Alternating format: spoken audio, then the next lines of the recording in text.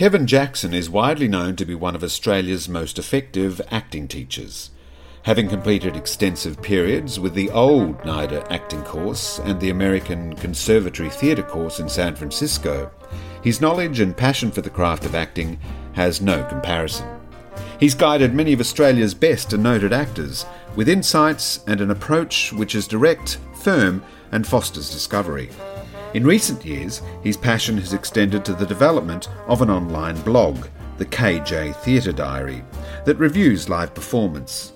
But these writings not only provide us with an assessment of production and performance, but a valued lesson in the history of the play and extensive reflection on the creators involved in the original work. To read a KJ review provides one with an idea of his reaction, but also extends our knowledge of this most sacred craft. We began the conversation with Kevin recounting the previous weekend when friends threw him a surprise 70th birthday. So both halves of my life, the professional and the personal, saw either side of me. And that was pretty spectacular. Sounds like a magnificent day. It was. Friends were amazing. They did wonderful things. Yeah, it was really good. Well, you've given me a lovely skeleton there for this interview. I don't know if we need to go any further. All right, very good. Of course we do. So where did you grow up? You grew up over near Randwick? Or? Yeah, so my mother's family grew up in Coogee. I mean, they're from the country, but the Great Depression and the war and stuff, etc. They ended, of course, of Prince of Wales being a hospital, they ended up having to come to Coogee, so they lived in Coogee. So I lived in Coogee, Randwick area, and I have most of my life. Went to, early school, kindergarten and all that stuff. St. Brigidines in Coogee, St. Bridget's in Coogee, and then St. Anthony's in Clovelly. Then we moved out to North Ryde, Housing Commission, out to North Ryde. And I went to the Morris Brothers at Eastwood, and that's 5. But then when I finally left home, which was really early, like 17, 18, I ended up living back in the eastern suburbs, and I have lived there all my life, yeah. Do you have any siblings?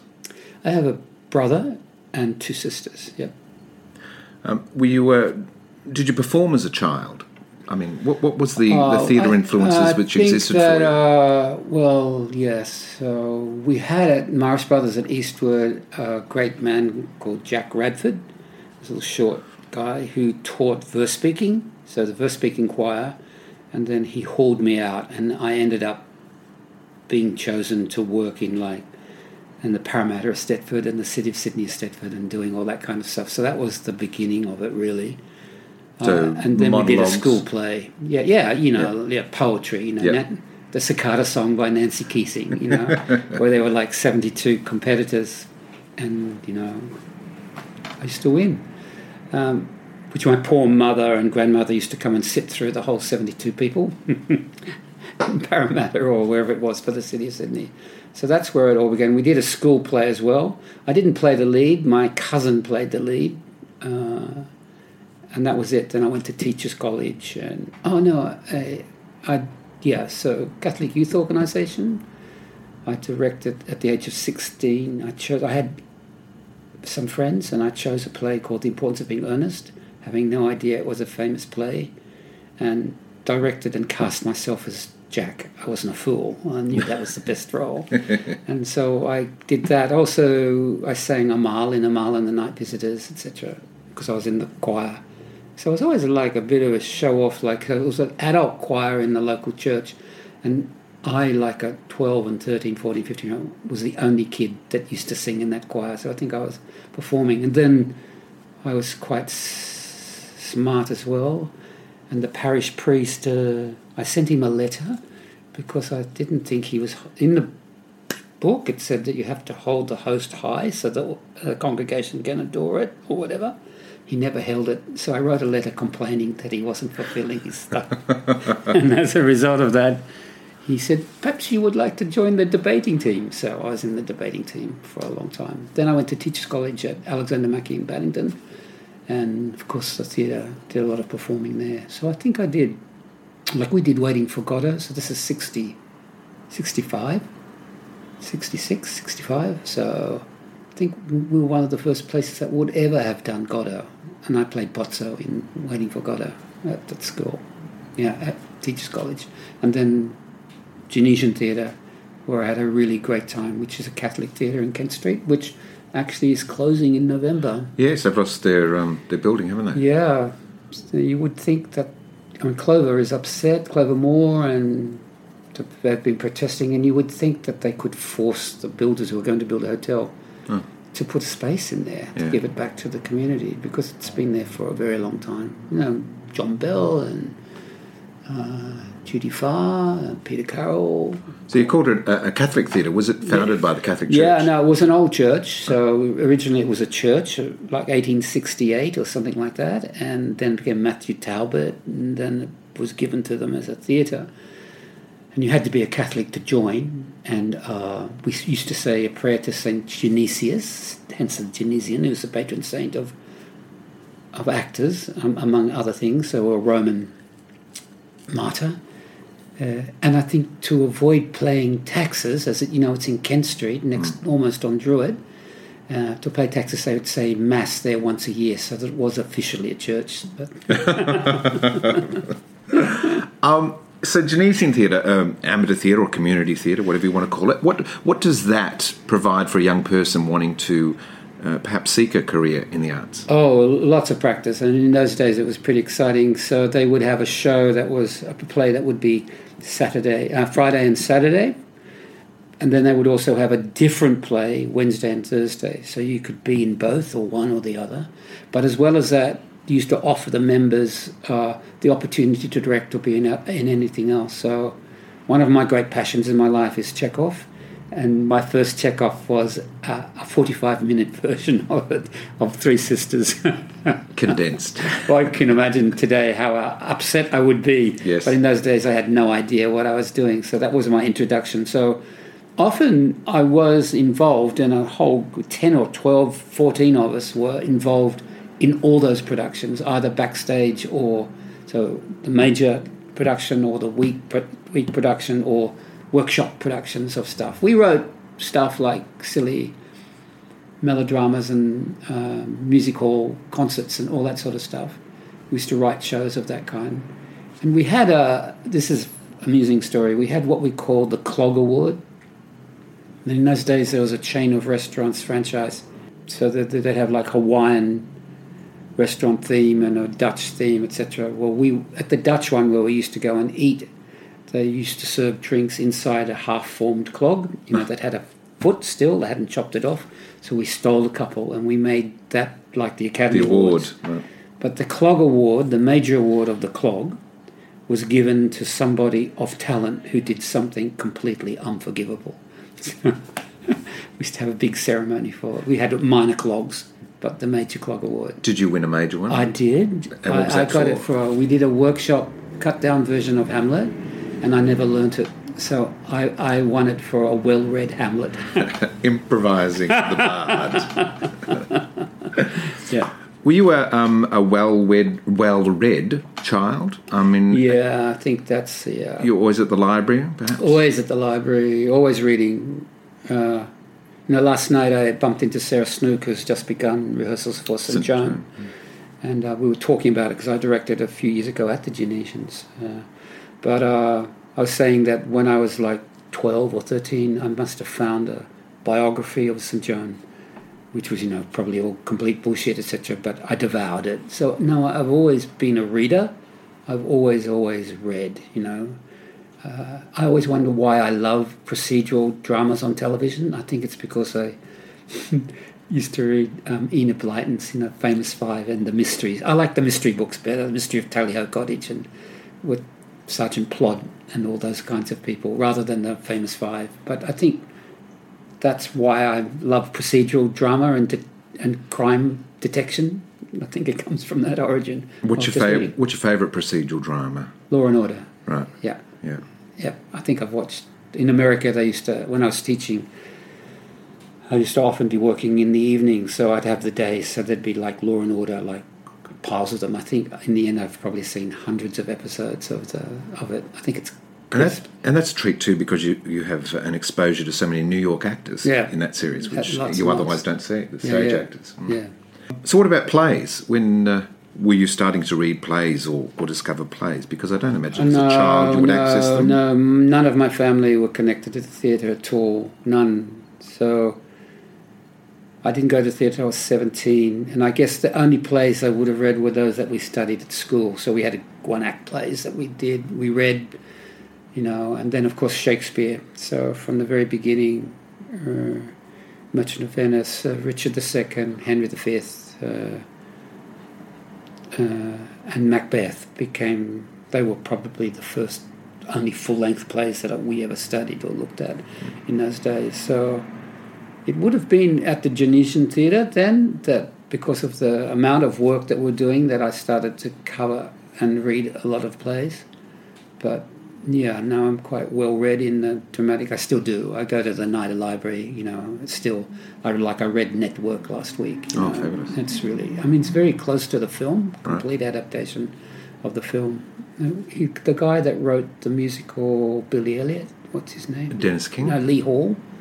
Lee Hall wrote the book. Right. So, and there's lots of other plays, but he's the one that's adapted it, and he's been extremely loyal to Paddy Chayefsky's screenplay. Original screenplay. Yeah, it's amazing. So the family didn't go to the theatre as an event? No, they never did. I think my mother, as I said to you, and my grandmother used to come to the Eisteddfods and watch. But the first time my family ever came was when I was in Rope, Patrick Hamilton's play Rope, out at Marion Street with Peter Whitford and John Crummell. And I played the Farley Granger role, the secondary murderer. And so my mother and my siblings and my grandmother came, and my father came. My father only ever saw me perform once. Anyway, my father was so nervous he giggled through the whole of the thing. I could hear him giggling. And my grandmother, because we've murdered this guy and stuffed him in a box and then served tea to his relatives to see how great a Superman we were according to Nietzsche's theory. And my grandmother just said, "It's so creepy."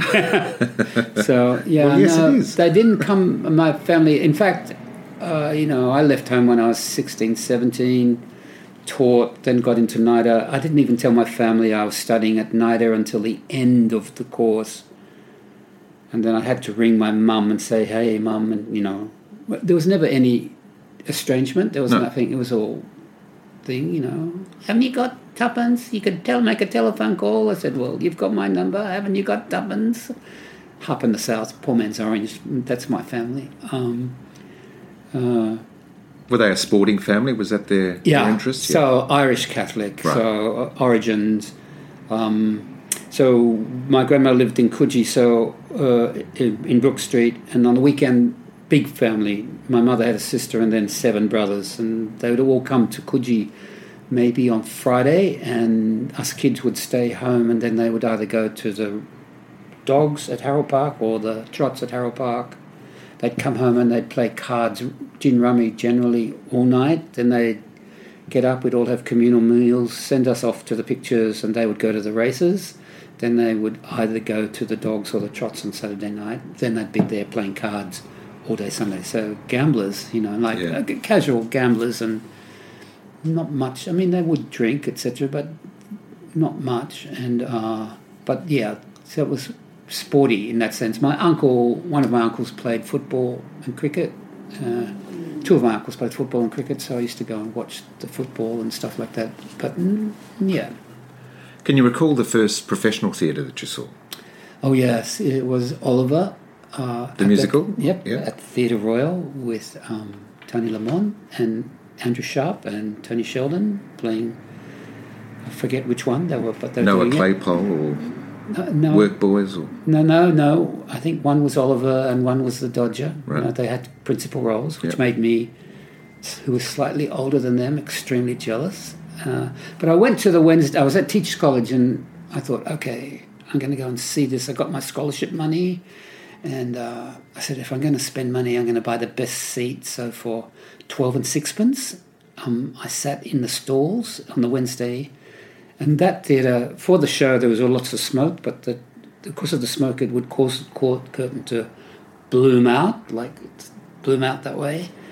So thrilling. And of course the curtain went up and I watched Oliver, like completely gobsmacked. I went straight home, got some more money and came back that night and saw it again for the second time. And was it based on the English production? Because you would have had the Sean Kenny sets. It was everything. It was a complete... It was imported production with Australian performers in it. I always talk about that curtain because Jennifer Hagen and I were talking once upon a time and we discovered that we had a favourite childhood book called The Swish of the Curtain, which I then found on the net and bought her a copy, and bought myself and her a copy, so we've both got copies of. Which was about a life in the theatre? About kids, it's about kids in a theatre, and The Swish of the Curtain. I thought that was a good title. Fantastic. So what was drawing you towards theatre? What was the pull that you had? Was it a show that you saw, or no, you needed to be somebody else? Or? No, I reckon it's reading, of course, but then the other thing, going to the movies a lot. So I was the eldest kid, which meant that, say at Clovelly or at the Clovelly, the old Kings at Clovelly Road, which is now pulled down, I think. It was a RSL club, but they've pulled it down. And the Ritz, and then the Boomerang Cinema down in Coogee, which is now a block of flats. But so I used to, when Mum would go to the movies, so I would escort her. I'd go with her, or she'd take me. And then when Dad would go to the cinema then on the other half of the week, so I would see like 4 films, and I would go to the Ritz where I'd see another film for the matinee as a kid with lots of shorts and previous stuff like that. And then, of course, growing up in the 50s and 60s, we had black and white television. So in those days, besides the American television, it also had a lot of film, mostly American film. So, Betty Davis and Joan Crawford and Humphrey Bogart and Clark Gable and Jeanette MacDonald and all those people. And I think it was watching film and watching television and film on television was the reason why I wanted to act, I think. Yeah. So you go to NIDA. NIDA would have been in its beginning years when you went. How did you discover that this acting training? Oh well, of course I was at the Genesian Theatre. So if you wanted to be a professional actor, we discovered. We were all. I mean, Brian Brown was there as well with me, and Julie McGregor were both at the Genesian. So we all used to. Well, they used to audition, and they never got in, and then hilariously.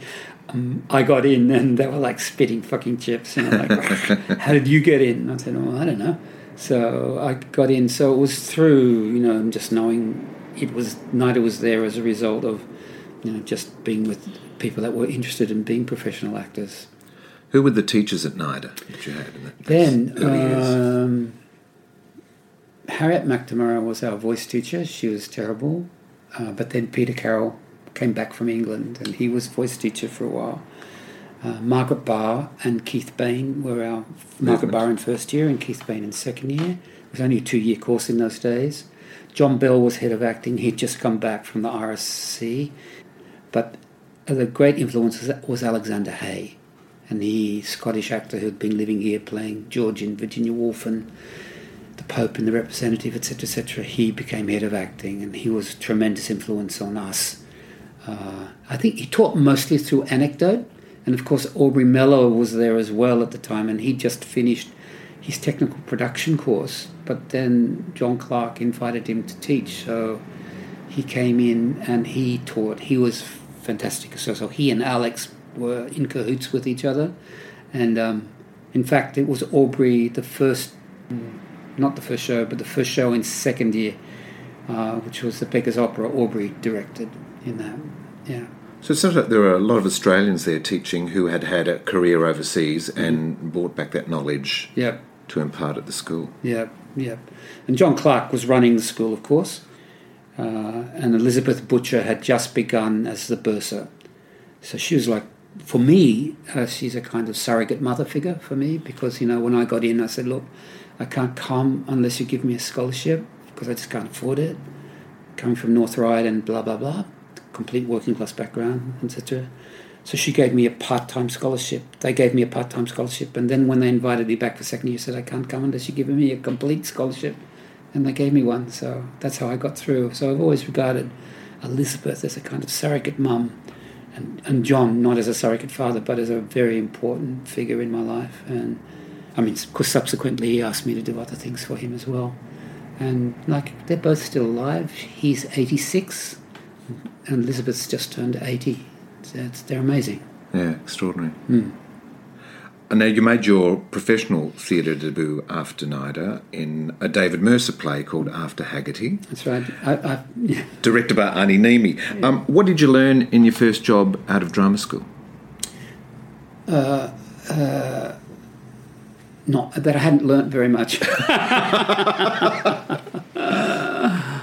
After Haggerty, and we used to call it After Faggerty, because I played a young homosexual boy, and of course in the cast Max Phipps was in it, and he was a complete terror, particularly to someone of my bent, who didn't really know whether I was or not. I was sort of protecting myself. It was weird, because I think I knew I was gay in those days, but I would not admit it or didn't accept the part of myself. But every role that I got out of Snyder was a gay character. And you go, what could everyone see that I couldn't see? Right. But I think as soon as I accepted that I was gay, I never played another character. So I think the defense mechanism was so strong. I was trying to say, I'm not gay, don't look at me as a gay actor. But clearly people who knew much better than I that you were, so I got all of these parts. But as soon as I accepted my sexuality, I never was cast again as a gay character. Never, ever again. Isn't that just extraordinary, isn't it? Yeah. You're a member of the Old Tote Theatre in the opening season at the Sydney Opera House. What was the play and who was the director? Well, we opened with a triple bill. They were trying to do a repertory, so we did the Threepenny Opera, which Jim Sharman directed. I was just a chorus and understudy for that. And we did, what's the other? We did David Williamson's What If I Die Tomorrow, which I wasn't involved with. It was the third one. And the other one was Richard II. So I was only called in repertoire. So at most I didn't play every night because I was not involved with What If I Died. So we used to just alternate in repertoire. But then the Old Tote found it was too expensive, so they went back to just doing one play for a short season of 5 to 6 weeks. So the first one after that was Michael Boddy's play Cradle of Hercules, which was about Bennelong. Gaydon played Philip, Governor Philip, and Jack Charles played Bennelong. And we had a group of... And David Gopalou was in it as well. Can you believe it? Wow. This would have been 74, 75. And David was still very much connected to his culture. And I always thought it was ironic that we were on Bennelong Point with Jack playing Bennelong. But one of David's relatives had been killed in the Northern Territory, and he knew instantly in his body, and he just disappeared. I mean, the Indigenous company was quite hilarious because we used to have to do things like, we never know whether they're going to turn up or not. Jack always did, yeah. But the other guys would. So we'd start at 7:30, they still weren't there. 7:45, they weren't there. 8 o'clock, we had to start. So the stage manager's going, scenes 14, 17, 18, etc. will not be included tonight. We just skip straight to that. And we're going, okay. And then hilarious, in like scene 4, they've arrived. Those scenes are now back in. Flying with the seat. Yeah, poor Gaydon. I remember he was so nervous that he used to have a bucket in the wing to throw up in, just like he'd vomit just out of sheer nerves, I reckon, and on he'd go to do it. And then the other one was Love for Love, which was hilarious, with John Crummell playing Tattle. So we had a company of actors that did a lot of things regularly.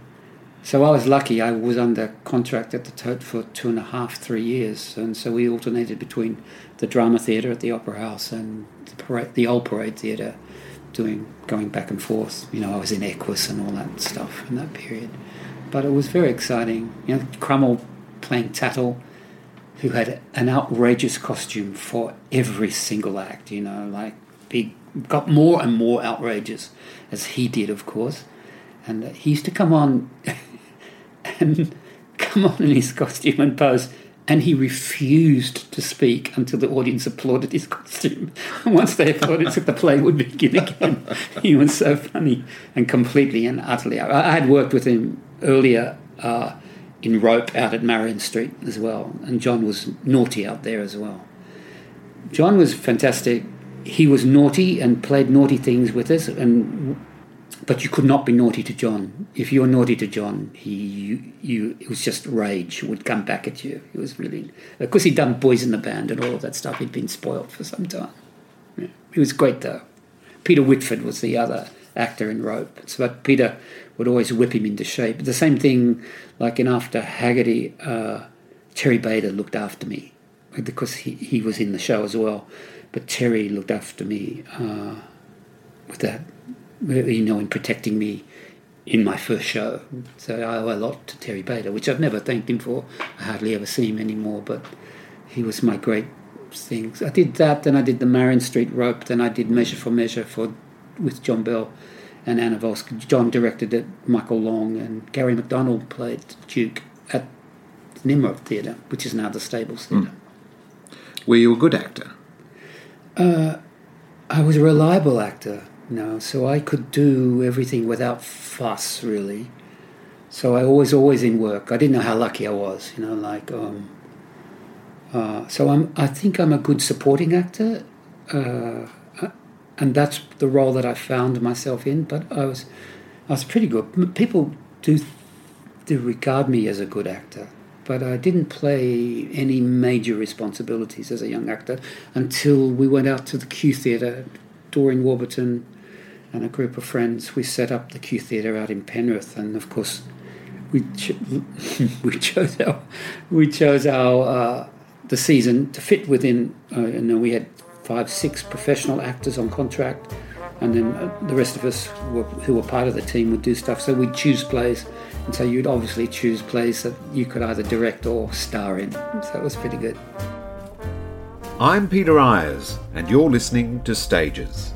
I talk to people from front of house and backstage, directors, designers, drag queens and doormen, performers, producers and publicity, whatever stages it takes to engage and affect an audience.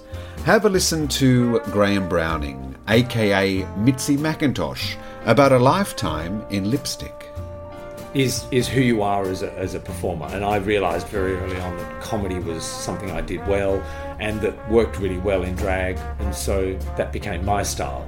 So I guess everybody has their different styles, but for me, certainly the over-the-top, exaggerated, it's sort of more a caricature of Hollywood than it is of women as such.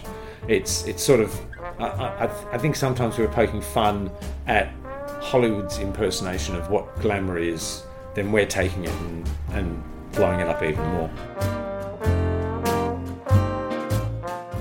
I think there was a period before you discovered the Q, or the Q discovered you, where you gave up acting. You just thought it was too hard and you gave it away. What did you discover that was so insurmountable about the profession? Oh, well, every single night. So at the Old Tote, you would be rehearsing every day from 10 till 5, and then you'd be performing at night. You'd have to back at the theatre at 7 or whatever time that you needed to be for costume and makeup, 7:30 at least, 7:25 at least. So I just found, life. I wasn't having a life of any kind. I wasn't in a real world ever. And I just found that, how arrogant, because I was lucky, because not only was I doing the theatre, but I was also doing television. So I did a lot of TV for, on the side, Crawford Productions or something? No, I didn't do that. It was ABC mostly, the Cousin from Fiji, adaptations of, 3 or 4 episodes of a classic Australian novel, or, at one stage I played Archibald in, the Archibald Fountain guy. So I did lots of television, and of course I don't drive, and radio. So I wasn't very good at radio. I was lazy, but I had this other career going, and I was so busy, and I just thought, I have to give it up. It's too tiring, not knowing how lucky I was, yes. or how good I may have been, or reliable that I was, that people was giving me regular work. I was never out of work in all of those time until I took myself out. Perhaps you were just exhausted. No, I don't think so. I mean, I loved it, I just thought, I've got to have a life of some kind. So I ended up, the job I got was a guide at the Opera House. So that was fantastic. Because I was still in the theatre then, I was still doing the theatre, and they just call you up and you go in and do a guide, and we used to play cards and stuff back in the room and then take a tour out and show off. You could only do 3 to 4 tours a day because of the timing. But no, that was great. And that's when I then got involved with the Q Theatre when it was down. Having lunchtime theatre at Circular Q? Yeah. I was teaching still, so I was invited into teaching. So the Arts Council of New South Wales invited me to do some teaching, so I did some teaching. Drama teaching? Yeah. Take class there, and then the Q Theatre came up, and Doreen asked me to do some teaching, because that's how we began the Q in Penrith. So I did some teaching, but I used to do box office for them, and then I ended up directing a play for them with Doreen in it. Is that the first play you directed? My first professional production was that. Although at the Old Tote... so you hadn't given notes until I had to give Doreen Warburton notes. Yes. and the last person you gave notes was that priest. Oh, yes, it was a priest. That's exactly right. Oh, no, I'd given lots of notes in between, I can assure you. Yeah, I assure you. So tell me about the Q Theatre and Doreen. Yep. Oh, wow. So there's another woman... I wrote in my blog, I have a blog, and I just thought the women in the Australian theatre, how neglectful we are of any practitioner in Australia, really. We just forget them. Why, if Elizabeth Butcher was living in the UK and had done what she'd done, she'd be dame or lady. She would be recognised. She'd be recognised and celebrated. Most people don't know who Doreen was. No one knows who Elizabeth is. But they would be They would have been honorary titles as a result of it. So Doreen's one of those people and one of those great. So I wrote in a blog and I talked about the independent theatre and what's the name? The woman that used to run the independent. Doris Fitton. Doris Fitton. So when I was growing up, that's there you asked me earlier. When I was growing up, of course I'd read the stuff. I read all the scandal about Who's Afraid of Virginia Woolf because it was on the front page of the Daily Mirror. And was Arthur Hay in that? No. That was Jackie Cott. Jackie Cott. John Clark directed it. Right. But there was scandal because it had terrible words in it, and it was complete mysterious what they're talking about. This kid, what's it? That no one understood it.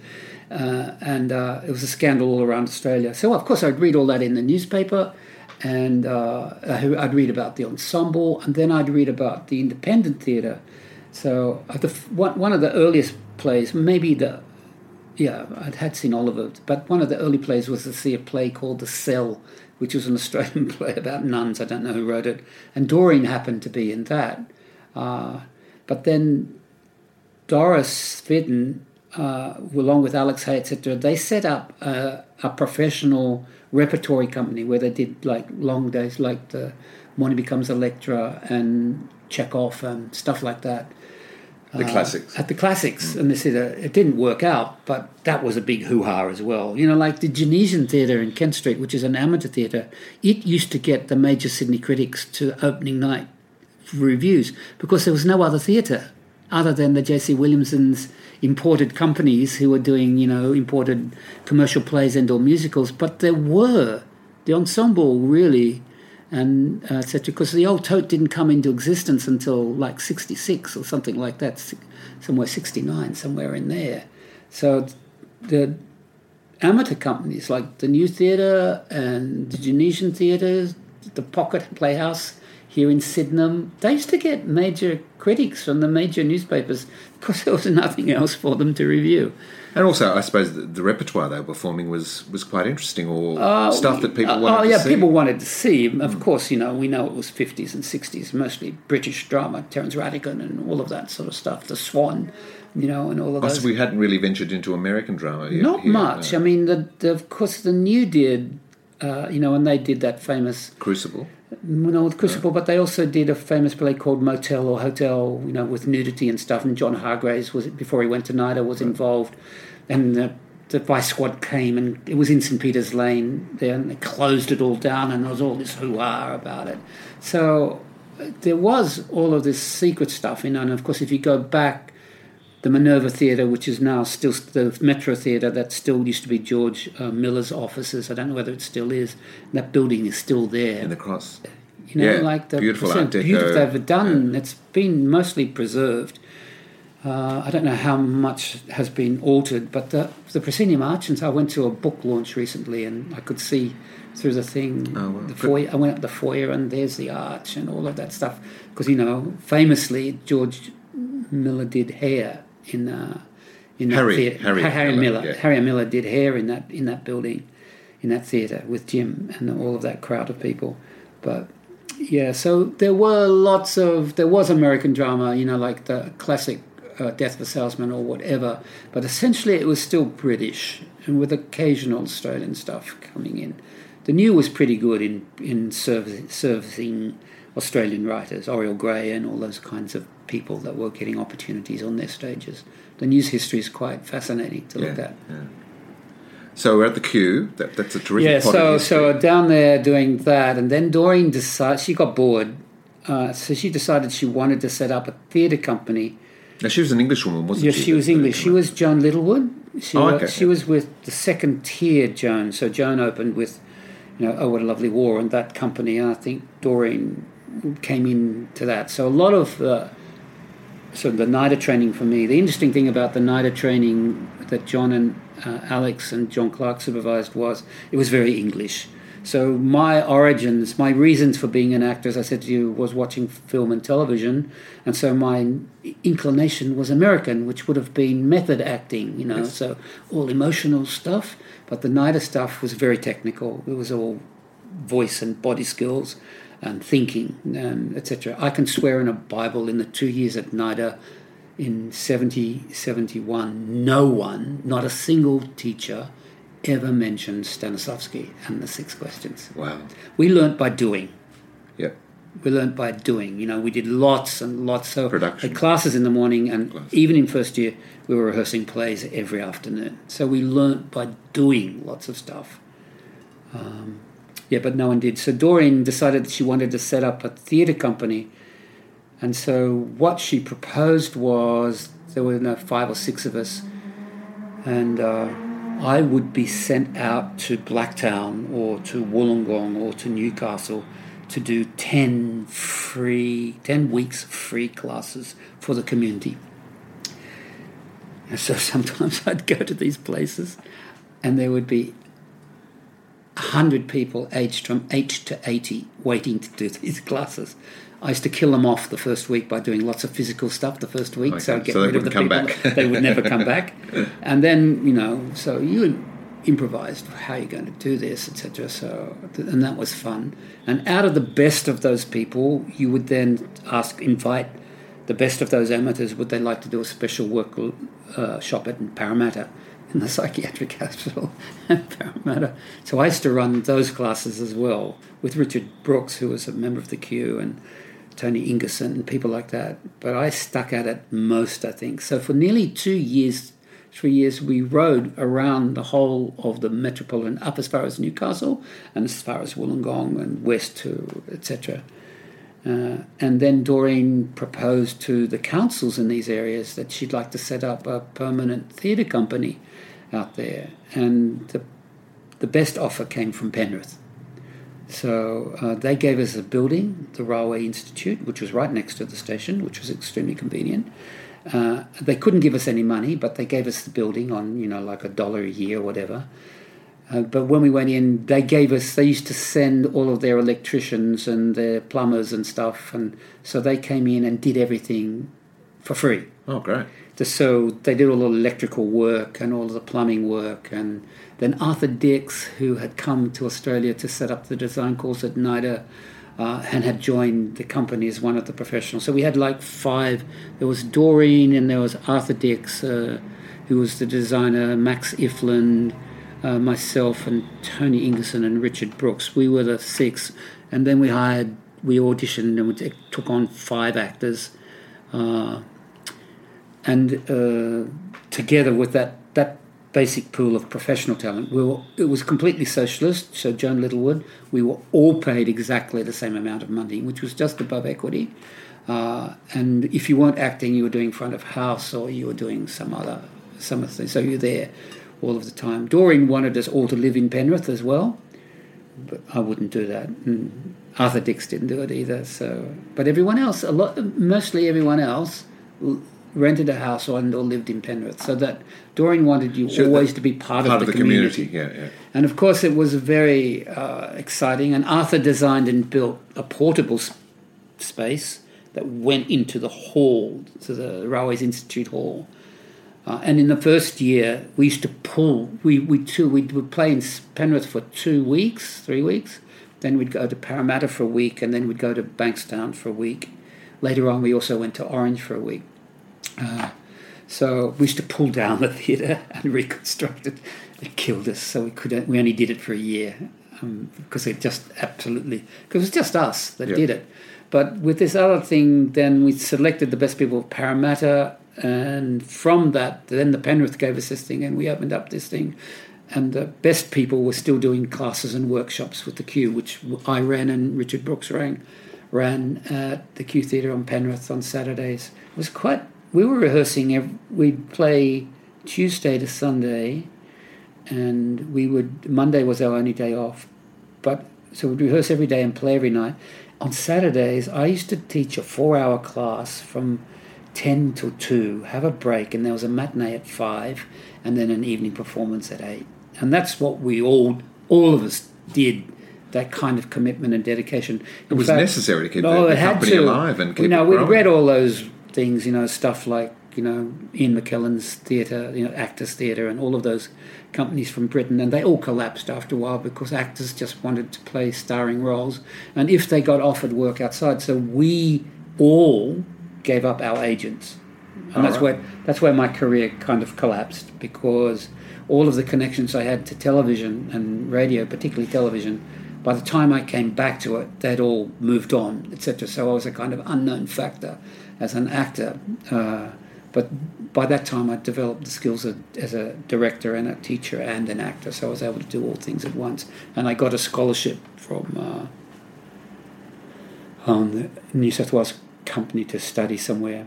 But in the meantime, so Penrith was great because the Blue Mountains were a lot of English migrants, so they were looking for their local rep. And besides all of their amateur companies that were all over the place, they used to come down and see our shows. So we only sat 80, 90 people a performance, but we were virtually sold out most of the time with the place that we were doing. You talk about a man called Arthur Dix, yep. And we talked before about how a lot of our great practitioners sort of disappeared into the annals of history. Tell me about Arthur. Well, Arthur was an Englishman, had worked, I think, in the English repertory system, Dundee and all of those places. And John Clark went to UK and found him and brought him back to NIDA to set up the design course. So Arthur was responsible for the design, for the formulation of the very famous design company school there. So Arthur set that up. He besides being very talented individual and very practical, not only was he interested in the beauty of the work that he was doing, but he was very practical as well, and could paint and do all that, build carpenters and all that sort of stuff. But he directed occasionally. He was okay as a director. He was pretty good. But the other part of him was that Arthur was also... He was married and had 2 children, but he was gay. And so he was a great mentor for me in terms of the art and that, but also in terms of me understanding who I was and just having the courage to be who I was. So this is like the 70s going through into the 80s. We opened the Q officially in 77. So we did all of that preliminary work. We would have done it from 75, 76, and hence I was all over the place, doing 2 classes a week for 2 different locations. And then we opened the theatre officially in 77. In the meantime, I'd still given up acting, so I wasn't acting still. I was in the very first show. We did a musical. We did Lock Up Your Daughters, which we opened the Q with, and that was with a professional company. And then the community people that we'd selected, they were the chorus, and we had special permission from Equity to do all of that. So Lock Up Their Daughters was the very first show, a musical out there. Doreen also commissioned 2 Australian musicals, 2 big. Reedy River? And we did Reedy River, but 2 brand new rock musicals. Right. With one of the kids that turned up in the workshop was in a rock and roll band and very talented. So Max Ziflin wrote the book with him, and Doreen encouraged it, and we toured it into the city. And that was a time when the Mayfair Cinema had gone back to being theatre, so we performed in there. It's where I watched Sound of Music like 16 times, so finally we were performing on the stage at the Mayfair with a rock and roll show, and we did some lunchtime in there as well. Went back to that for a bit. But so Doreen did that, and Max and Arthur were pretty instrumental in the setting up of these Australian. Phil Scott wrote one of his first musicals out there, Four-Hander, and that was terrific as well. So your first professional directing gig was at the Q? Yeah. Yeah? Yes, it was a Australian one-act play. Michael, I can't remember the name, but it was a Jewish play. It was hilarious. Catholic boy doing this Jewish play, having how do you do this, and making sure you weren't treading on any grounds.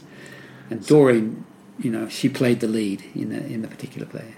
So it's very much learning on the job, I guess, and being advised by people like Doreen and Arthur. Oh yeah, but what I had done was, while I was at NIDA, I was very naughty in that you're not supposed to have done anything outside of NIDA, but I used to find myself directing at the university and the University Society, both at Sydney Uni and at New South Wales Uni. So, like there was one time when we were doing so-called rep season, and we did, in those days it was called 10 Little Niggers, Agatha Christie's, I think it's now it's called, and there were none. But we were doing that, and we're doing the heiress. Well, I died in Act 1 of Agatha Christie's play. And I was the cousin I had one scene in The Heiress, so I had all this spare time. So I directed these shows without NIDA knowing, or without NIDA appearing to know.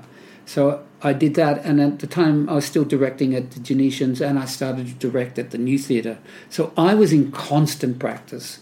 And because I was getting a wage as a professional actor, I could do that. Yep. I could pay my rent because I was working at the Old Toad, or I was working for the Q, or as a guide at the Opera House. So I had enough money to cover my costs, and at the same time be in continual practice in directing stuff. Yep. You identify Chekhov as your favourite playwright. Oh yeah, still is. Who are some other playwrights that you enjoy? So Arthur Miller, of course. I mean, my whole premise when I teach is that to work with the best playwrights available, because I do most of the work for you. Yeah, well, that was my next question. What do these playwrights teach us about acting? Everything, because they've done the work. 2 hours, most of them are drafts 2 years in, and who knows how many drafts. So the great writers know what they're doing, So if you can read the script well enough, they support the actor, like it's all on the page. Just read the page and do what it says on the page. After you've done that, you've solved the play. If you then want to expand on it, you can within, I think the great plays are elastic. They can take seasonal stretch, like last year when STC presented the Malthouse production of Away, one of the great Australian plays for me, one of my favourite. What the director had done with that was stretch it into a completely different area, which I would never, ever consider doing, but the play survived. And I think the great plays are the plays that survive elastic. They're elastic. You're listening to Stages, and I'm Peter Ayers. Have a listen to our other episodes, which include guests like Australian theatre director Kate Gore. Here she discusses working on new Australian plays. Yes, you just have to have a lot of energy, I think, when you're working on new plays, which is probably why emerging directors tend to do that the most. It's the energy that's required. It's above and beyond the 8-hour day for sure. And particularly, there may not often be a dramaturg in the room, and you can often be the conduit between the stage and the page. So you're the one conveying things to the writer and back. Now, you taught at NIDA for around about 27 years, on and off? On and off, yeah. So how did that gig arrive? Happen? Yeah. That happened, because that scholarship that I got from the Arts Council, I went... if I'd spoken another language, I probably would have gone to Italy or somewhere, but I didn't, so I went to the American Conservatory Theatre in San Francisco. And you taught there for about... yeah, so, but what happened, so I was there as an auditor, I came back, I blabbed my mouth off. Nick Enright was finishing at NIDA. Oh no, Nick had left and someone else was in... No, someone else, George Whaley, then this other guy that was a disaster, then Nick came in... As head of acting? As head of acting, and he was not completely happy there. So John Clark said, because I'd come back from America after that auditing, and I started, again blabbing my head off, John Clark said, why don't you do a play? So I did Sam Shepard's Buried Child in 1983, which, despite some other people's claim, was the very first time it was ever done in Australia. Because I'd seen it in America, so like this contemporary American play, and so I brought that back. So I did that at NIDA, and then I got offered other jobs as a director, and then Nick was unhappy about being head of acting, so John invited me, so I became head of acting 85, 86, 87, 88. I just found that difficult. My true objective was to be artistic director for the Sydney Theatre Company. So I thought, wow, at 36 I've been offered this job. This is a great step towards the ambition of running the Sydney Theatre Company, you know. But of course, being head of acting, I loved the teaching, I loved the art side of it, but I hated the administration. And that's when I discovered, no, Kevin, you could never be happy running a theatre company because the administration would kill you, you know. I would need somebody else to do that. I'll make the artistic, which is finally what happened, but I'll make the artistic decisions and somebody else will make the financial and administrative decisions. So I gave that up. And then whilst I was there, as a result of having gone to America as an auditor, ACT, I used to just tour around the place. I'd always arrive in San Francisco and they'd ask me, what are you doing there? I would go back and say hello, and I'd say, I'm running the course at NIDA. Oh, well, would you like to teach here? I said, yeah, sure. And that's how that came about. So I was invited back to do some work at ACT as a teacher and at NIDA, and then it ended up me doing... I hate summer, Australian summers, so I'd do winter if I possibly could. NIDA always kept Tony Knight, who then, after a little triple thing, Tony Taylor and Tony Knight and Dean Carey were head of acting after I left for a year. But of course the triumvirate, as with Julius Caesar and Mark Antony, etc., didn't work. So Tony ended up being... But I was always had a job there. I used to come back for the winter terms and take over. I was principally working with first year. I worked at NIDA on and off for 27 years and at the American Conservatory Theatre for 22 years. I survived about 5 managements at ACT. And I think the reason I did that was because it was very... ACT, Bill Ball set it up and all of these people. And Alan Fletcher took it over and then lots of... But all of the people there was a conservatory theatre. Annette Bening and Denzel Washington and people like that went through the school. In fact, I taught Denzel for one class, but Annette Bening, etc. But it was very Californian and very hippie. You know, it was formed in the 60s, so they're all very nurturing. And I think they used to love the fact that they could be nurturers and they would invite me in, and I'm like very direct, and so I would be like, "That's bullshit. Get off. Start again." So they used to like me coming in to throw the bombs, and then let me go. I'd go away again. You know, and then they could be the permanent nurturers, but I was the confrontational teacher that gave a kick up the butt for those students that were lazy. Well, it used to be a common belief that drama schools, and especially NIDA, were about breaking down the individual and rebuilding them as an actor. But surely actor training isn't as brutal as that? No. So breaking down, I just despise. It's just so kind of offensive, really. Yeah. But this was a common that was belief and on the people streets. still believe it. Yeah. People still believe it, and saying, "Well, you can't break down what doesn't want to be broken down." But so the teaching really at NIDA was to take the actors. You had to undo their vocal habits and undo their physical habits to take them to a neutral place. You also had to get them to understand who they were and what their makeup was and how they could use that best in the telling of their stories. So it was. I remember reading Being an Actor by. He's Simon Callow? Simon Callow. I remember reading that, and it was such a relief to read that book. I mean, I'd left drama school, but his early chapters in Being an Actor talks about, breaking down and crying, and so I said, it's just like being at NIDA or at ACT in San Francisco, because it's very confrontational. I mean, most people don't understand what we as actors have to do to create work, which is use ourselves, and you've got to give yourself permission to use aspects of yourself that incredibly are vulnerable position, isn't it? But aspects of yourself that are in this box, you've locked it up, so you've actually got to go to Pandora's box sometimes and that's kind of frightening unless you're in control of yourself. So the students would, they'd break down and cry, but at the moment I'm teaching at a film school, and I try to. They're still breaking down and crying, and you go, it's normal. You should be glad that you are. This is a process. But for those people that were defensive and weren't going to break through, it was a continuous battle to get them to do it. And so that's where that reputation of breaking down.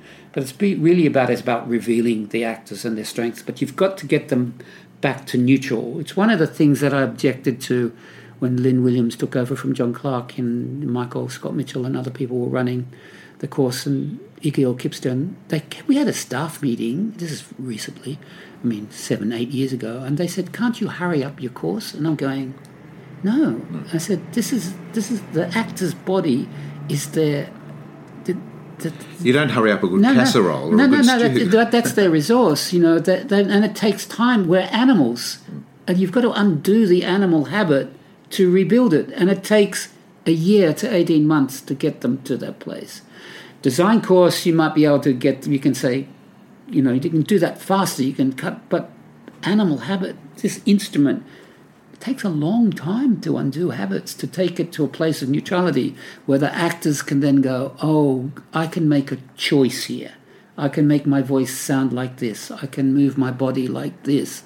And hopefully what Keith and the voice teachers at NIDA used to do was get our instrument into this neutral place so that it became second nature for us to make these choices.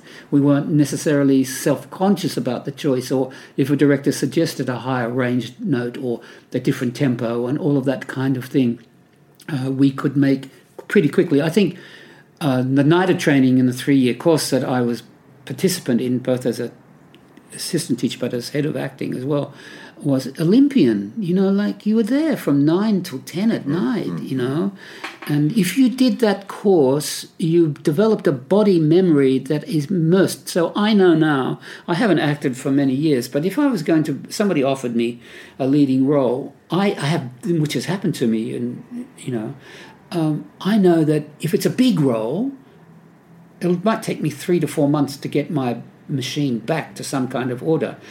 But all I have to do is concentrate, and the Olympian training, the body memory's there, and it comes back. It's not as great as it was if I was in constant practice, but it's present in my body because of that focused breaking down, neutralizing of the instrument. So it would be taking everyone back to a neutral position, and we would never, when I was teaching NIDA, we would watch them in the first term, and then we'd see what habits they used to create their work, which was always good, so they got pats on the head. But then I would come in and I would give them scene work and other work that never let them practice their normal habits. So I was trying to get them to develop new ways muscles and new choices, to widen the palette of choice, so that they were then obviously going to fail most of the time because it's not their instinct, it's not their habit, and it would frighten them. And so they would cry and have a very unhappy time. But then, and then of course, then in second year, you do the classics, you do your Chekhovs and you do your Shakespeares, and then you do, I think, the hardest of the forms is comedy. So that would come last in that term. But then in the third year, you'd say, okay, now we're going to cast you with what your strength, and you're going to have all these other muscles to add to that. So it took them 2 years before we let them do what they did to get into the place. So for 2 years, these guys were facing failure. No wonder they felt they were being broken down, etc. But all they were was being challenged. Yeah. And the great actors, so fortunate to work with people. I mean, NIDA I was lucky to be teaching at NIDA, So you'd get really, really wonderful people, Kate Blanchett and Ryan Corr and Sarah Snook and all of these people. All the actors that have achieved highly, who didn't need to come to NIDA. They didn't need to come. They knew why they came, and they did the course. So with their natural instincts and skills, plus what they were swallowing and hungry for, they left greater actors. Sometimes, you'd get actors coming into NIDA, you think they're going to be great, but they just refused to do the course, so they just stayed as they were. So they would finish, and they would be good actors, but they would never be great because they hadn't applied themselves to the challenges of the course. I was one of those actors. Right. I was a completely arrogant shit in first year and second year at NIDA. I'm not going to do that. That's ridiculous. So I resisted the course. And I think that if I had done the course that John and Alex had asked me to do, I would have fulfilled my fate, which was to be the greatest actor Australia had ever produced. But I was completely arrogant and resisted the course. And so I limited myself incredibly. I heard an interview recently with David Mamet, and he says that in a school, young actors are learning subservience. Their aim is to please the teacher. The best way to learn is in front of an audience. Yeah, well, that's the worst kind of school, of course. But that one of the great things about NIDA was that, in my time, as I told you, we learnt by doing. So every production from second year on was for an audience. So you'd rehearse and then you'd do 5 to 6 performances. So the objective was always that the subservient actors are bad actors. The best actors are the, the risk takers. But when I was auditioning people, I would say, do this, and they'd say yes, and someone would say no, and then they'd argue and say, you're in. You'd take the people that argued with you. That wanted to discuss. They would discuss, but not only that, but those that argued. Those that had a vision beyond themselves. There are so many people that come in that really want to be celebrity actors. They want to be famous and or rich. They don't want to be artists. The ones that would come in and they could walk, talk and think, that's terrific. And then you say, why you want to do this? And then you direct them and then you'd force them to do things to see how far they would risk themselves. And or if they thought, then they'd argue, then you'd argue, okay, all right. I always wanted as a teacher to be challenged. I wanted to. It's boring to just be the if guru. Someone does everything. Yes, everyone. What's the because there are a lot of gurus around. Oh, the acting teaching. Don't you worry about it. But I used to get. I wanted to be a better artist as a result of working with that class. If I wasn't learning, I just lose. I get bored straight away, which is why I'm still teaching. We talked about my 70th birthday at the beginning. And people say, well, why are you still doing it? You could retire. I said, yeah, but it's so much fun. And every day you arrive at a class with a whole new group and you're working with them for 10 weeks or 2 years at the film school that I'm at, you have to improvise. And if they're boring and dull, it's hard to go to class. But if they're exciting, it's just exciting to go because you never know where you're going to be at the end of the day. You've got a structure and a plan and all that crap, but there are people that, I never saw that before. That's interesting. That's exciting. You're teaching at a film school at the moment, you say. So tell us, what's the difference between acting for the stage and acting for camera? I think acting is acting. That's what I teach. However, the camera is so ruthless. It just captures everything. And if you're not truthful, the audience can see it straight away. In the theatre, you can hide it a little bit. So, at the moment with this experimentation that Kip Williams is doing at the Sydney Theatre Company using live film, etc., it's very interesting when you see, like Arturo Ui, you can see some actors that are on stage, you completely believe them, but because the camera is capturing them in close-up up there, you just say, you're a liar. Get off. I don't believe a single word you're saying. Because that camera, at the stage, it's a kind of... as an audience, we're doing the editing and we look at the bits that we like about that actor and we neglect the bad things. But when it's at that height and that expansion up there and it's a close-up on that face and you look at those eyes and you go, you don't know what the fuck you're just acting here. You're not owning or believing. You're not being anything at all. So the emphasis now at a film school for me in my first section now is really... directing the actors to a sense of knowledge about who are you. So I get them to write biographies and all that kind of stuff. Unless you know who you are, you will never... And I try to say you've got to have your self-knowledge. 96% of you is in every performance. 96% of you, I reckon. So the 4% is the differences from role to role, and that's the research and the homework. 96 there, most actors can be good. The 4% is what make actors great. They do the homework. Kate Blanchett and all those people, Sarah Snook, etc., all of those people. But unless you've got to have bubbling, but just beneath your consciousness, your whole of life. So when you pick up a script, your life says, oh, I know that.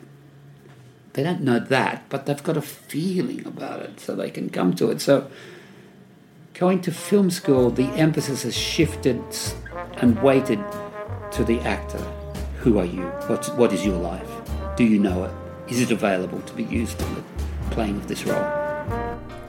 Tune in for more stages where you hear a variety of guests talk about their career and craft, like Donna Lee recounting her legendary mother, Gloria Dawn, and the curtain call in Peter Canar's A Hard God.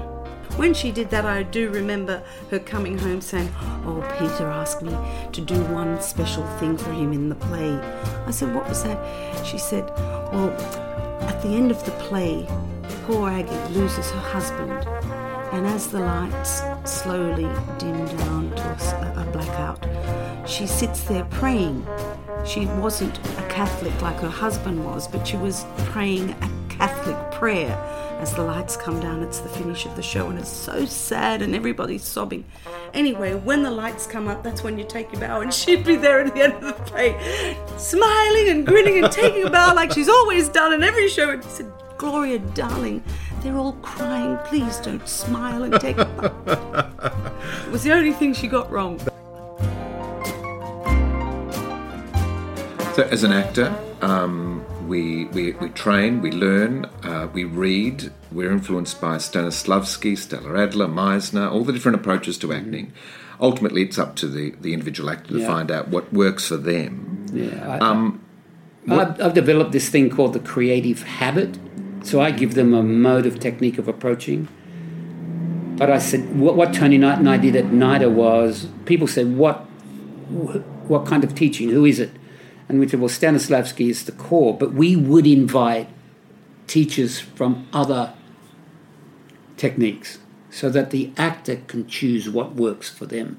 You have to develop your own particular habit. I mean, I teach this, so if you fail in front of me, I say, well, why aren't you using my habit? If they succeed, I say, oh, you're using my habit, it's very good. But it's not.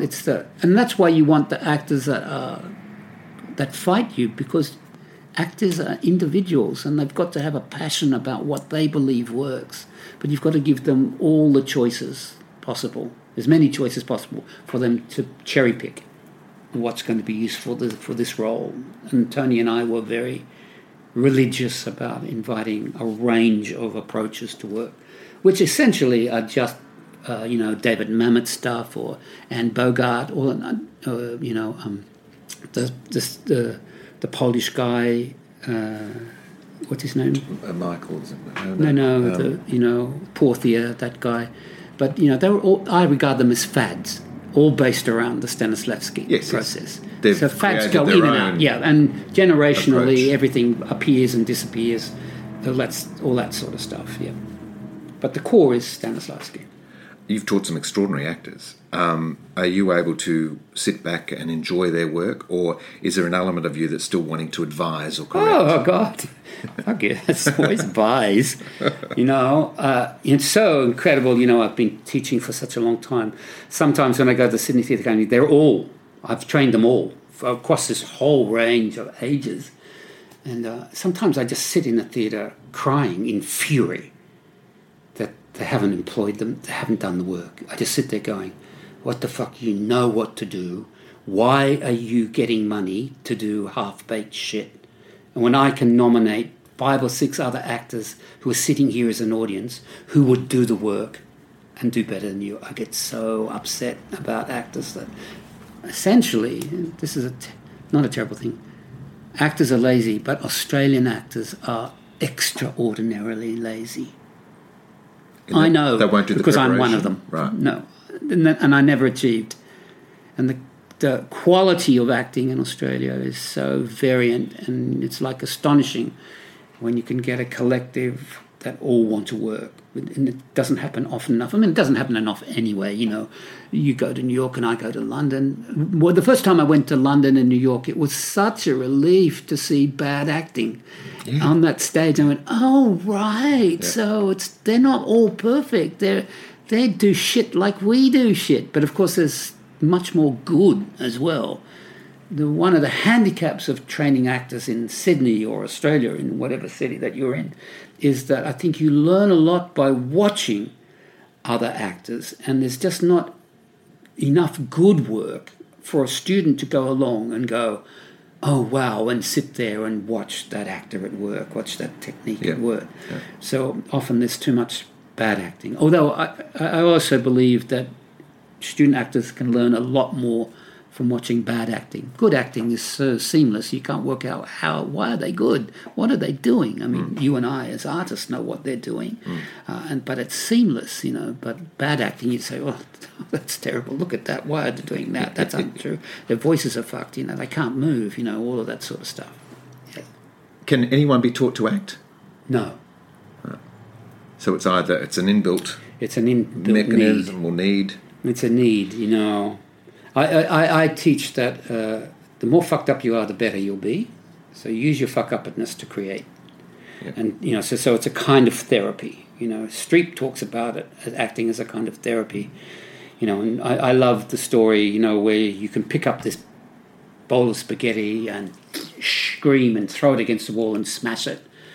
And then someone comes in, cut, then they come in and they give you a new bowl of spaghetti. Someone else comes in and cleans it all up, and you can go, fucking throw it again. So we get to express our psychological frustrations in a creative effort that releases work that in real life, when you pick up that bowl or that glass, you go, who's got to clean up? I do. So you put it back down again. So you never get to explore or release the pressures in your life.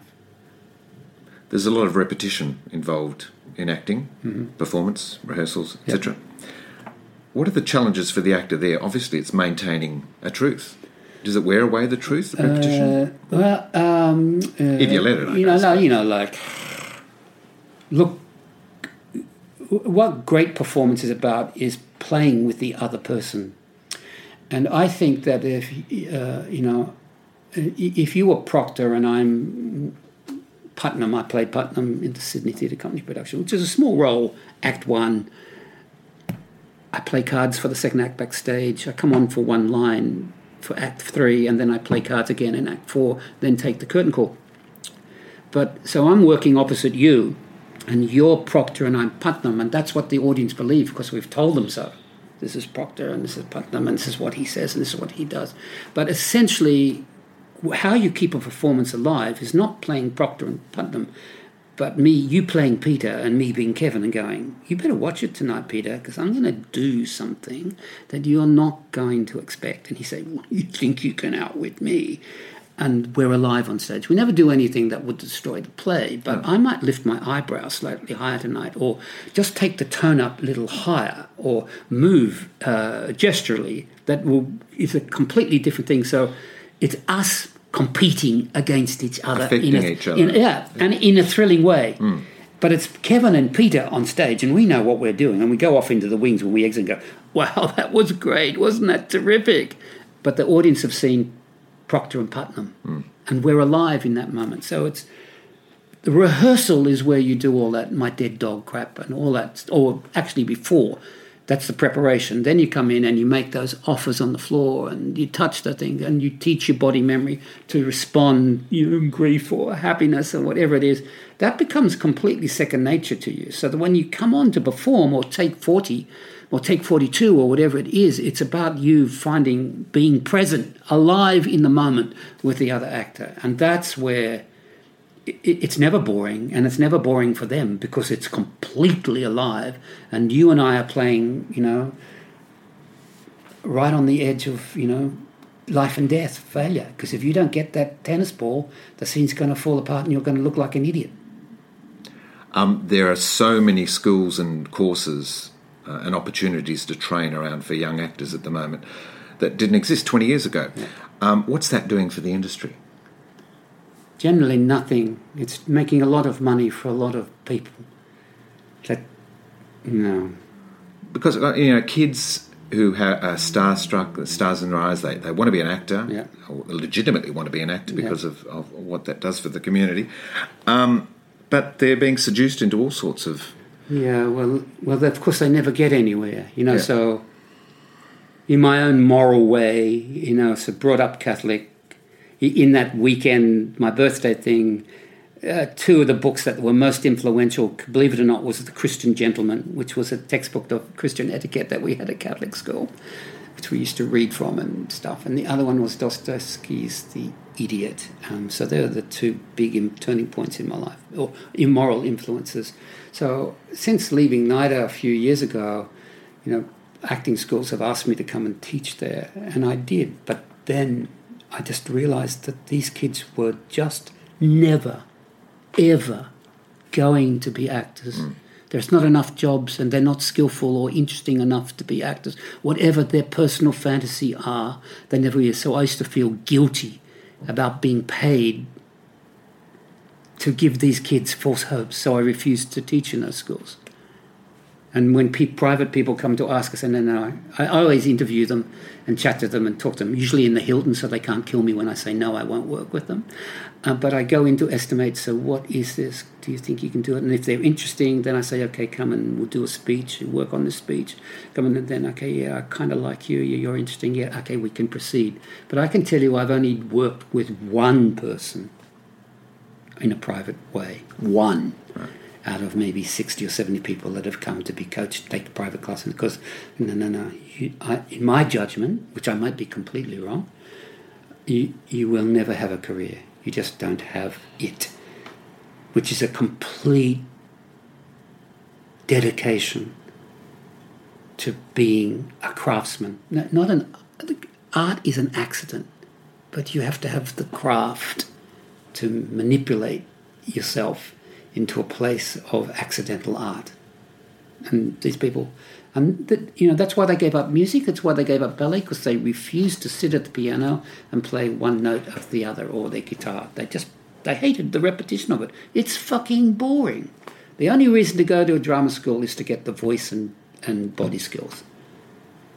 That's the only reason. If you're there, you can act. You can act anyway. You can learn on the job that. But if you don't have the voice or the physical skills, you won't get very far. You just won't. Do you ever get stage struck? Do you make actors, international, or where you're just tongue-tied? There are some actors that I watch and I just usually cry in stage out of sheer jealousy. I cry at their gifts. I just say, oh, God, why can't I do that? Why did you start the KJ Theatre Diary?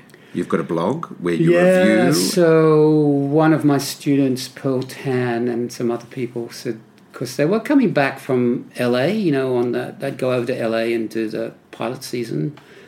And when they went over there, they realised that most of the American actors and anyone living in LA are in permanent class situation, whether it be good class or whatever, but there's so much class work. And when they came back to Australia, there wasn't stuff. So Anyway, Pearl said, Kevin, we miss your... She was one of my students at NIDA. She said, we miss your classes and we miss your forensic brain, kicking us up the butt.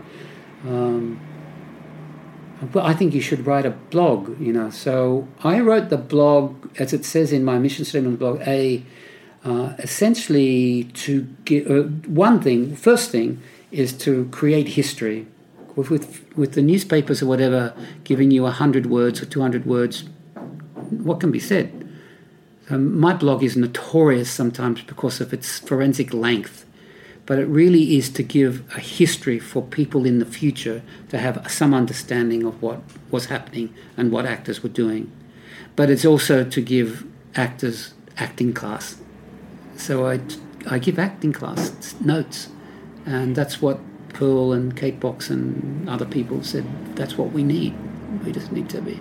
So it's really a way for me to give honour to the craft of acting in a word, collected thing, and also to give people acting classes. Because you provide a great historical context and history of the creatives involved in the play being reviewed. And well, it's just to appreciate, just to give a context and a sense of history on the ongoing. I always encourage my actors, whether at the theatre acting or at the film school that I'm working at, the International Screen Academy in Waterloo, where I'm teaching, along with Lynn Pierce and Julia Cotton, who also taught at NIDA. So is that I always encourage them, saying, okay, let's do your film history, go back to silent film, look at that technique, what are they doing? And then into the 30s and the 40s and the 50s and the 60s, up into contemporary acting, to see how acting is continually altering and evolving and changing shape according to stuff, and how did that happen, and what is happening today, what is necessary for you today to succeed. So, yeah. How long does it take you to write each review? Or blog? Because it's more than a review. By the time you see the production, then contemplate and research? Well, no, sometimes it can take several weeks, but the actual writing of it might be 8 to 14 hours. And then, I don't know whether if you've read my blog, you can read it, and then you come back to it 2 weeks later, and very subtly something's been altered. I'm continually editing. Right. So it's never static. Except way back, Most it's static way back because I don't know how to get back there to correct it. I'm a computer illiterate, basically. But it can take 12, but even a small one might take me 3 to 6 hours of putting it. At the computer for 3 to 6 hours. At the laptop, it's 3 to 6 hours. The big ones, I think the important ones, I thought The Flick by Annie Baker, which I recently wrote about, which is relatively long. But if you go back to see Uncle Vanya or some of the Russian plays, because the Russian theatre I like a great deal, playwrights I like a great deal, often they're like maybe 2,000 or 3,000 words long. Well, there was a gag going around that, reading your review of Long Day's Journey into Night took longer to read than it did to watch. Well, that particular production, you closed your eyes pretty quickly. Would you ever return to the stage and act yourself? Or what would it take to get you back on the boards? I would. I'd like to go back to work on the stage. And I'm pretty good at estimating how much time I need to feel that because preparation is everything. So rehearsal is making offers and discarding offers that you're giving and what other actors are doing. So most of the work is in the preparation stuff. So, I have been asked to play, Lear and Greek. I'd love to do some Greek stuff. I said, well, that's going to take me, I need at least 3 to 4 months to get my instrument back together before I can even begin to rehearse. So I need 3 to 4 months. But there are some other roles you just go, well, yeah, I can do that. I'll do that straight away. I can do that. I know I can use that, so I did Women of Lockerbie. I played a principal role. It was a big breakdown and all that stuff. I knew I could do that while still teaching. But then when you're offered something like Lear, you go, I don't think I need a lot of time to get myself ready to approach that. So if you gave me the time that I thought, because I think when I teach acting, I say, this is not going to make it easier for you. It's going to make it harder for you to act, because you'll be so self-conscious about what you're not doing or what you didn't do that night. So for me, the emotional stuff is the preparation stuff. That's quite difficult, but to be present every night in that position and to give that, even if it's, I think 6 out of 8 times you're giving facsimiles, which the audience believe, but is bullshit. You're lying your way through it. You're lucky if twice a week it works for you. So acting is very hard, and you feel that you fail every night. And the failure happens, playing Quentin in After the Fall, Martha Miller's play, people would say, oh, you were so fantastic. Blah, blah, blah. Oh, thank you. And I'd be sitting it would take me about an hour and a half to come down from that. So I'd be sitting in the foyer after the show and people saying, you were terrific. Oh, that was those of them that wanted to say that did. And I'd be sitting there going, thank you. And I'm going, fuck, I reversed that word. I left out the comma there. That pause was too long. So little tiny things that's what eats you up. It's the detail, the precision. That's what an artist, a craftsman is about, trying to get it right. You can never, ever get it right because adrenaline takes over every night and things alter and change. And you say, but no, so you fail. Every night you come up, you go, fail, oh fuck, I failed. And you say, oh, tomorrow night I'm going to get it right. And of course you get that bit right, but you get something else wrong because you got that right. And you go, come on, oh fuck, I failed again. So unless you've got the temperament to accept the fact that you will fail at every task you do, don't be an actor. You've got to accept the fact that you're failing. That was Kevin Jackson, and a fascinating conversation about his life's work.